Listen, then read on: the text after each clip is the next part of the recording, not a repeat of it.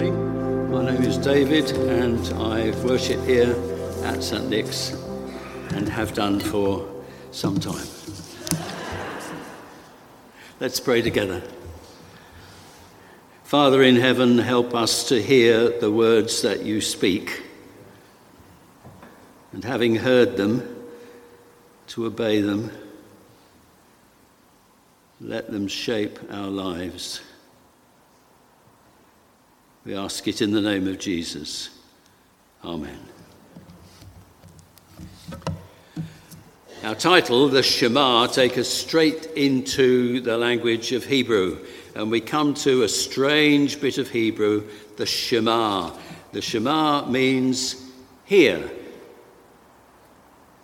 Shema Yisrael will mean hear, O Israel, or listen, Israel, or pay attention. This is really important. When you come to the Shema, originally, there are only 4 words. Here they are. The Lord, our God, the Lord is one. There's no verbs there because you can leave verbs out, or verb to be anyway, just the 4 words. Before I go on, actually, you might have noticed in our Bible something about the word the Lord. The Lord in English translations is nearly always written in block capitals. And it's written in block capitals that you can say, oh, this is the special word about God, the special name of God. The English Bible tries to put it in capital letters whenever you see it, because it's preserving the idea that this is God's own name, the way that my name is David. So when you see it in block capitals, the English versions are telling you this is God's name. No Jew would ever say that name aloud. It is holy. It is his holy name. Let's go on. So what we have here is a kind of creed. Listen, Israel. Listen. The Lord is our God. The Lord alone. Therefore, you shall love the Lord your God with all your heart, with all your soul, with all your strength. This is the Shema. Listen. The words for heart and soul and strength have lots of different meanings and could mean many other things and be translated in different ways. So a possible translation might go this way. The Lord, our God, the Lord is the one and only. And that's the one I think is the best translation. So you should love the Lord your God with all your thinking, all your longing, all your striving. As one scholar puts it, I think very well, love the Lord your God with everything you've got. Now, I think that's a good translation of the Shema. How were the Jews to do this? It's the first prayer that a Jewish child is taught. It's the last word that a Jew says prior to death.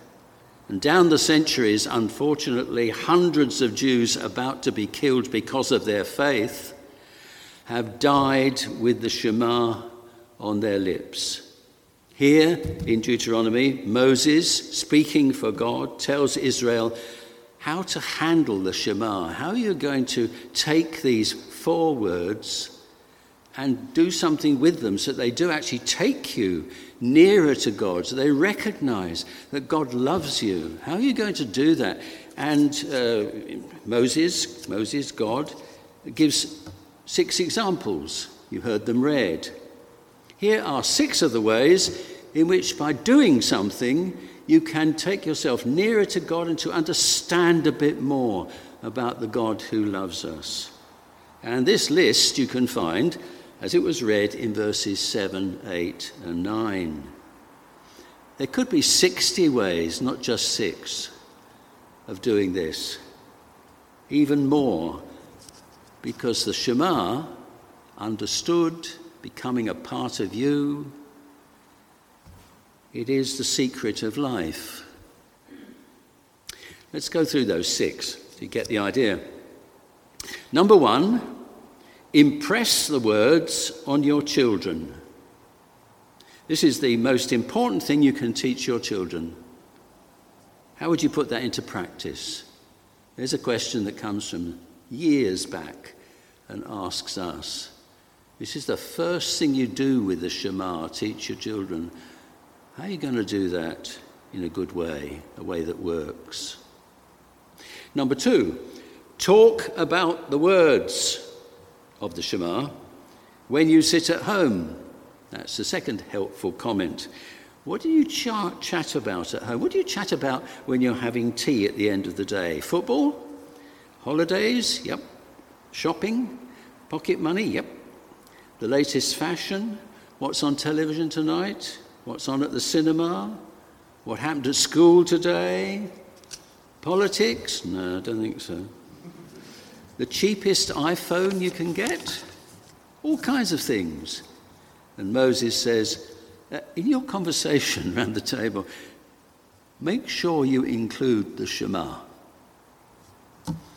Number 3, love the Lord your God when you walk upon the road. In other words, don't be embarrassed about God. Don't be embarrassed to make God public. Make your faith public. Be prepared to talk about God at work, in the pub, over coffee. Number 4, when you lie down and when you get up, do you have trouble getting to sleep? Do you have trouble getting awake and going for the day that lies before you?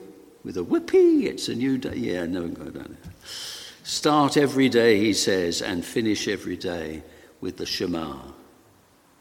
Number 5, tie them, the words of the Shema, tie them to your hands and tie them to your head as symbols that mean never forget the Lord and your commitment to the Lord and his commitment to you. And in number 6, I said there were 6 examples. Here's number 6. Write these words on the door frames and on your gates. In other words, never be ashamed of your faith in the Lord. Do it in the house and in the garden, or wherever. In other words, 6 life situations which ensure that you are giving the right place for God, his proper position in your life and in his world. This is very practical. I say there's 6 of them, there could have been 60. Honouring God in the Shema involves something. Talking, sometimes it involves tying words to your hands and forehead. Sometimes it involves writing words on the door inside at home and sometimes on the garden gate. I love this little comment from an American Jew. Here it goes. My wife suggested that we begin singing the Shema to our son, new baby coming to the house. So we're going to sing the Shema of our son each night as we lay him down to sleep. It was a little uncomfortable at first. We are secular Jews and we weren't in the habit of praying so openly, but we had a go at it and we got used to it. Now our son has just turned 3 and he belts out at bedtime the Shema. You can just imagine it, with such gusto, as if he's known the prayer all his life, which actually he has, hasn't he? He's 3. It's a wonderful way. He has 2 secular Jews, and they're saying the Shema over the child, and at 3, boy, the child has got it right. Honouring God in the Shema will touch every part of your life, is the message that we're getting, and the child is getting. So, why don't Christians do it? The straight answer, I think, is because of Jesus. Those who followed Jesus found that he he was God in human form. He was God incarnate. And at Pentecost, a little later, they discovered that God had filled them with his Spirit. And they didn't want to limit God. So when they described their experience of God, well, first thing they said is, there is only one God. God is one God. But you will encounter him in different ways. We as Christians, you can imagine them saying, the 12 and the 24 and 100 and so on, we've experienced him as God the Father and God the Son, and God the Spirit. Here is a creed which is like a sort of Christian Shema. This is what the church did with the Shema. Here it is. You may recognize it. Glory to the Father, and to the Son, and to the Holy Spirit, as it was in the beginning, is now, and shall be forever. Amen. That is a Christian Shema. We've got another one. We call it the grace, don't we? The grace of our Lord Jesus Christ, and the love of God, and the fellowship of the Holy Spirit be with us all evermore. This is what the Christians did with the Shema. They've done something beautiful with it, and we have grown up into it. Now, the fact that the Christian church didn't take up the Shema doesn't mean that we can't learn anything from the passage in Deuteronomy. We can learn a lot. If Moses can say, "Hear, O Israel," then Moses can say, "Hear, O St. Nick's." The Lord your God is the one and only. There aren't any others. Your whole life is to be focused on him. Other choices in life are not sensible. He is the one and only. That's one thing we can learn from the Jewish Shema, to take it up into ours. And the next few words are also for us. You shall love the Lord your God with everything you've got. That's a great thing to take with you into life. Try, help me, God, to love you with everything I've got. It's very easy to get this wrong so that it comes out something like this. Let's imagine somebody has been listening to what I've been saying, or listening to what Moses has been saying, and says to us, "Yeah, I get it. I get what you've been saying. I have to lose everything that's valuable." That's what you've been saying. Everything that's personal. Everything that makes me, me. I've got to lose my personality. I understand very well what you're saying. I become a puppet on a string. And pulling the strings is an all-powerful cosmic giant. That's what you meant, isn't it? To which our answer is no. That is exactly what we didn't mean. And that's why God puts in a couple of warnings that we had read. I won't go into those, but warning number one is take care. When you get into the land, don't think you got yourself there and it's your power that's doing everything. God is the one who gives you all the stuff that you get in the land, which is beautiful and wonderful. There's also a take care number 2, which says don't have other things as God. This week I watched a program called Sunderland Till I Die. It's a great program, really enjoyed it. And it's about Sunderland supporters. Bless them all. What are you laughing for? They need it. And it's fascinating just to watch it, because there was one man that we followed through. There were several that were doing this. And they only had one thing to concentrate in the whole of their life. It was also dismissal. This is what I do as a job. And I got a wife. Yeah, that's sure. But the really important thing is Sunderland. Sunderland till I die. Interesting, because at the very end, having watched Sunderland play quite a lot and win matches this time, suddenly he dies, and the last shots are his funeral. And I could weep. That was it. I thought, how sad, what in the end your life is about is a football team. Now, I support a football team, you may have heard. It's not Sunderland. But the thought that that would be my life is appalling. You mustn't worship football teams. You mustn't worship football teams, God says. Let's come at it from another direction. Imagine you're talking to a groom or a bride on their wedding day, and you say something like this after the wedding's taken place at the reception.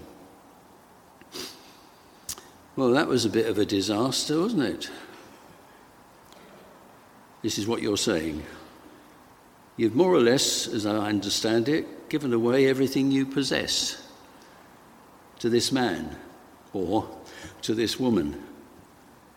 Richer or poorer, better or worse. I've got the idea what's going to be out of those, though. It'll be poorer and worse. And I heard you say, till death do us part? What on earth possessed you? Idiots.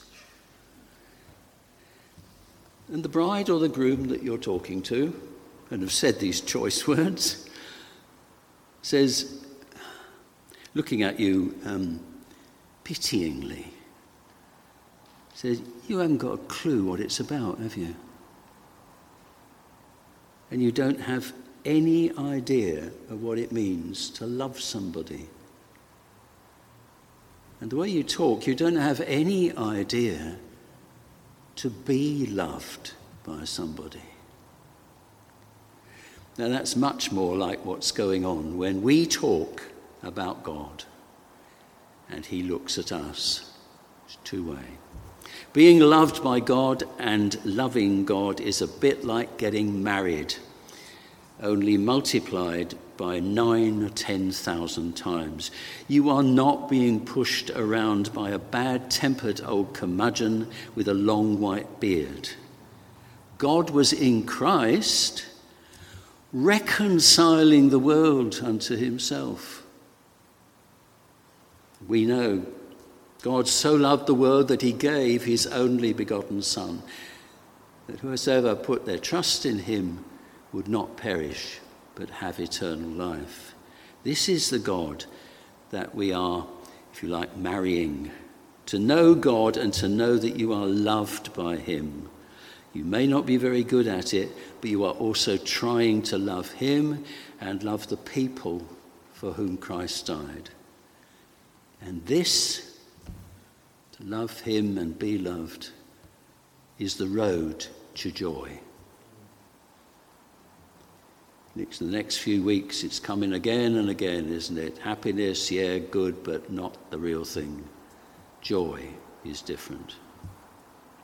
I've already mentioned that the Shema involves, for Jews, talking about God, writing about God, using objects which point to God, and Christians have their equivalent. This is not just a joke or something you do. You fill it with meaning. This is one way, one of many ways of responding to the God who loves us. This can be misunderstood.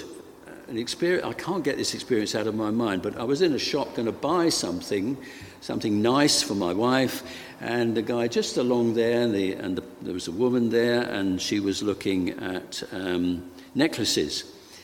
And the salesman was saying, we have this kind of necklace, madam, and you have this kind of necklace, or a smaller one like this, madam, and so on. I was just listening, waiting to be served. And then he said, you can have this one, or this one, or this one. Perhaps you would prefer one with a little man on it. I thought, oh my goodness, this is Jesus. So monumentally, the man does not understand what this necklace is about. But fortunately, not everyone makes that mistake. And there are many serious ways in which Christians point towards their Lord and their commitment to them. So I just remind you, really, is there a short creed just like Shema? Yeah. Jesus is Lord is probably the shortest that I can think of, right? The first creed almost, Jesus is Lord. We sometimes in churches use the Kyrie eleison, which is Greek, but means Lord have mercy, Christe eleison, Christ have mercy, Lord have mercy, and so on. There's also the Lord's Prayer, which is a bit longer, but that's also like the Shema. And don't forget the Jesus Prayer, Lord Jesus Christ, Son of the living God, have mercy on me, a sinner.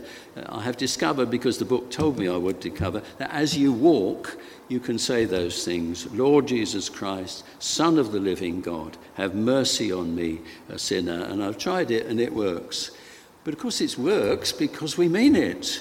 We're not just saying words. There are objects. I brought one. I've got a small one. My wife has a much bigger one. I brought hers. And it's a cross. But it's a hanging cross, isn't it? I've seen people in hospitals got this and just holding on to it, and you feel going to sleep still holding on to it. Now that will only mean something, but boy, it means a lot if you fill it with the meaning of holding on to the cross. It's a great thing when you're feeling lousy to have one of these. Don't forget the fish window. I wonder how many people do. It's not in the very best place for us to see. But my wife told me that somebody that she talked with came in here with her husband when it was first opened, and they stood just about where you are, looking at the fish window. There were no chairs in front of it like that. And he said, they've even put a fish in this window. He was very aggressive and didn't want to come into the church at all. They put a fish in the window. And she said, because she was well educated, this teacher said to her husband, if you had any idea at all and any mind and all that stuff, as wives say to children, to husbands, fish, if you put it into Greek, the Greek words, ichthus, take the letters I'm doing this in English now, CH, TH, Y, S. You can make the words Jesus Christ, God's Son, Saviour. And when we look at that, we shouldn't be saying, ooh, it's a fish. We should be saying Jesus Christ, God's Son, Saviour. I'll just say that because I've got a feeling we all walk past it now. So let's just have a little look at it. There are many Bible texts hung up on the walls like paintings, stained glass windows. I think there's one of Isaiah as you come through the door. Look at the first stained glass window that you get to, and it will be, I think, Isaiah saying his prayers in the temple. A cross in ashes on your forehead. Some of us, that happened to us. It was a remarkably good black cross. It was quite big. I found myself going to buy a card for somebody's birthday and wondering, what will they think when I walk in? It's only about 9:10 or whatever, and I've got this great big black cross. I was served very well. I got the card. She helped me pick a card. She didn't say a word, not a word. And I was waiting for her to say, what's that cross on your face? She didn't. But I do have a friend in the church who did the same later and got into quite a long conversation about why you're walking around as if you haven't washed today. These are important ways in which we say, these are our Shemas. There used to be things on the cars. I don't see so many things on the card now. The back of the car. Perhaps we've stopped doing it on our cars, which point us towards God. But tattoos, in their 1,000. And I found this. Adam Peaty, you no doubt have heard. He's the world-class swimmer, English, with 3 Olympic gold medals in his pocket. And he still had trouble with alcohol and mental health. And the chaplain to elite sports led him to Jesus. And the Daily Mail did a piece on him. And the Daily Mail revealed, I'm quoting now, his newfound faith and going to church has helped him overcome the problems. It is best summed up by the phrases he's having tattooed on his hands. Okay? Fuel your soul. Enjoy the ride. This is his way, just one way, of witnessing to the power of God. And there they are on his hands. We don't have to do that. There are other ways, I think, of doing it. Let's not stop there. Though I am pleased for him, and I'm pleased he's become a Christian. Turn away from false gods and commit yourself to the one true God, says the Bible. This is the way through and beyond happiness into joy. The heart of everything in the universe is a God who loves us and gave himself for us. A God that calls us to follow him and know freedom and forgiveness and purpose and joy. The Lord, our God, the Lord who is the one and only, the Lord we should love with everything we've got.